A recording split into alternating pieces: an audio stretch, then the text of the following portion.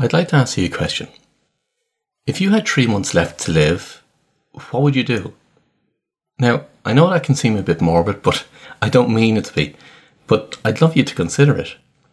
You see, we can go through our life doing what we're always doing and rarely take the time out to actually think and reflect on what perhaps we should be doing, or more importantly, what will actually bring us joy. And unfortunately for some people, that moment of reflection doesn't come until it's too late. So, if you were given news today that you only had a short time left to live, what would you do? And apart from putting your affairs in order and making preparations for your end, what then? What would you spend your time doing, assuming that you had the health to actually do it? Would you look at the world differently? Would you look at life differently? Would you look at some of your relationships differently? Would you change anything about your work and what it is that you do? You see, some people don't even get the opportunity to plan or to prepare, and others don't have the health or the energy to be able to do anything differently. So right now, you might be actually in a very privileged position to be able to do something about it. So is there anything that you would change? Would you continue to do the work that you're doing? Would you remove yourself from some relationships or perhaps mend other relationships? You see, recently I've been given pause to think on some of the things I'm doing, and this podcast has been one of them. For one, I've no real idea if it makes any difference, if people are actually really listening to it or whether they find it useful at all. Now, yes, I get a number of people that reach out to me and they refer to particular episodes. And yes, I've had a number of positive reviews. But if I was to look at it from a rational perspective, it would say that there's actually no point in continuing with the podcast. But then there's an inner part of me that tells me to continue. So what I've decided to do in the short term is to take a short break. But just so that you're not left with nothing, I've gone back over all the episodes and picked the ones that people have referred to the most. Some of the highest numbers of downloads, and others have a particular message to convey.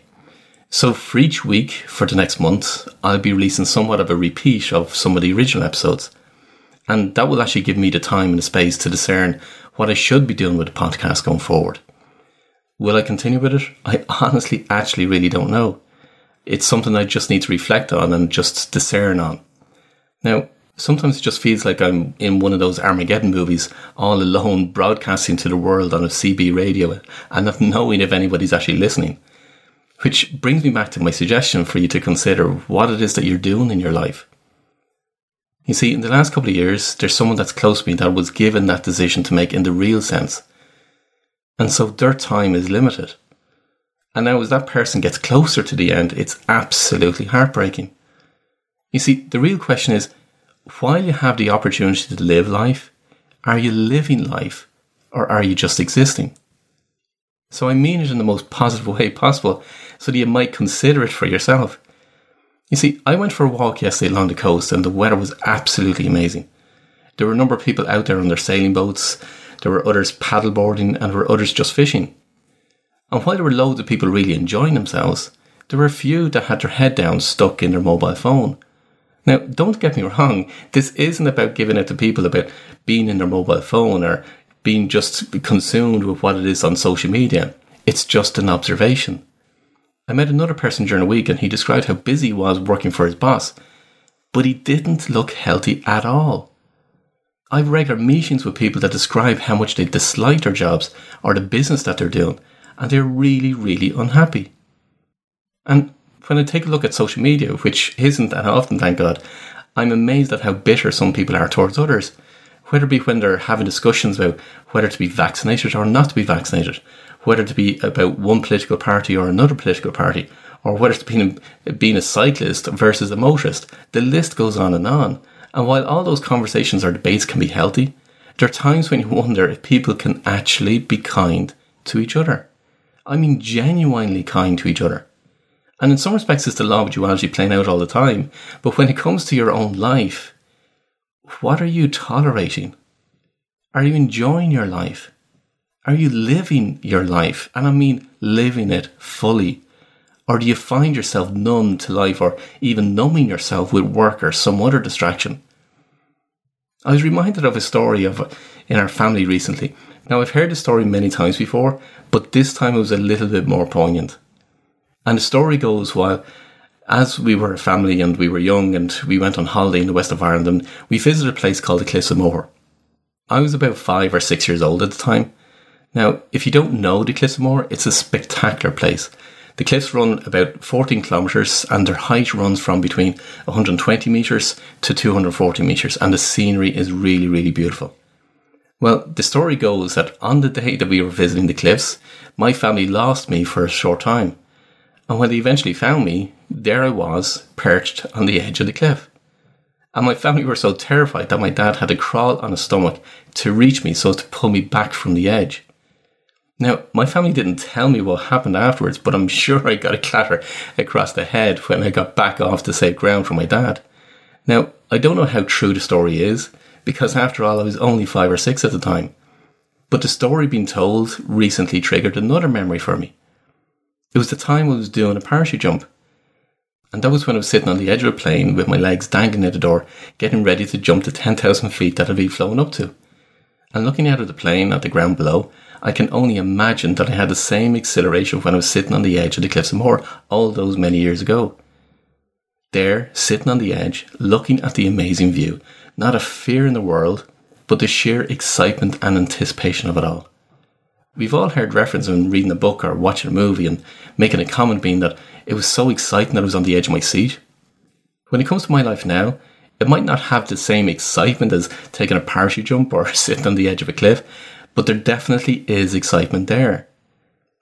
In my first book, Evolve, I recall the conversation that I had with a friend of mine many, many years ago, and the question to her was, when I look at you, you never stop, you're always on the go, and it's like as if you suck every ounce out of life.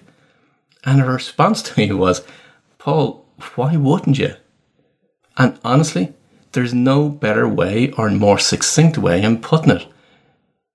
So are you sucking every ounce out of life? And even if you're doing really good at the moment and you'd score yourself a 5 or a 6 out of 10, what would it take to score yourself a 10? What would you need to change? What would you do differently? And if you did change, what difference would it make for you and the life that you want to live? Now, you've probably seen the movie A Christmas Carol from the book by Charles Dickens. And if you have, you'll remember that Scrooge was visited by 3 ghosts. The ghost of Christmas past, the Christmas present, and Christmas future. Now, there have been many such movies, but the message is the same. And the whole point is to look at your life up until now and to see what was the impact you've made. And to see your life in the future and to see what the impact will be if you continue doing what you're currently doing. And then to come back and see what you'd like to change at this present moment in time. So maybe it would be good to take some time out to determine if there's anything that you would like to change in your life for the better. Now, unfortunately for Scrooge, he thought his life was perfect and he was quite happy with his life. That was before he was visited by the ghosts. And for many people that's the same because they know no different. That is until the truck comes along. So will you? Will you take the time out to reflect and determine what it is that you might want to change in your life so that you get to live your life fully? And if you do so, will you write a manifesto? An intention of what you want to change and in that way commit to doing it instead of going back to the ways you've always done things. Because that's what I intend doing over the next month. To spend the time and reflect more and to see what I'd like to do differently or to prioritise more. After all, if we only have one life, we should make it count, right? So until next time, I wish you every success.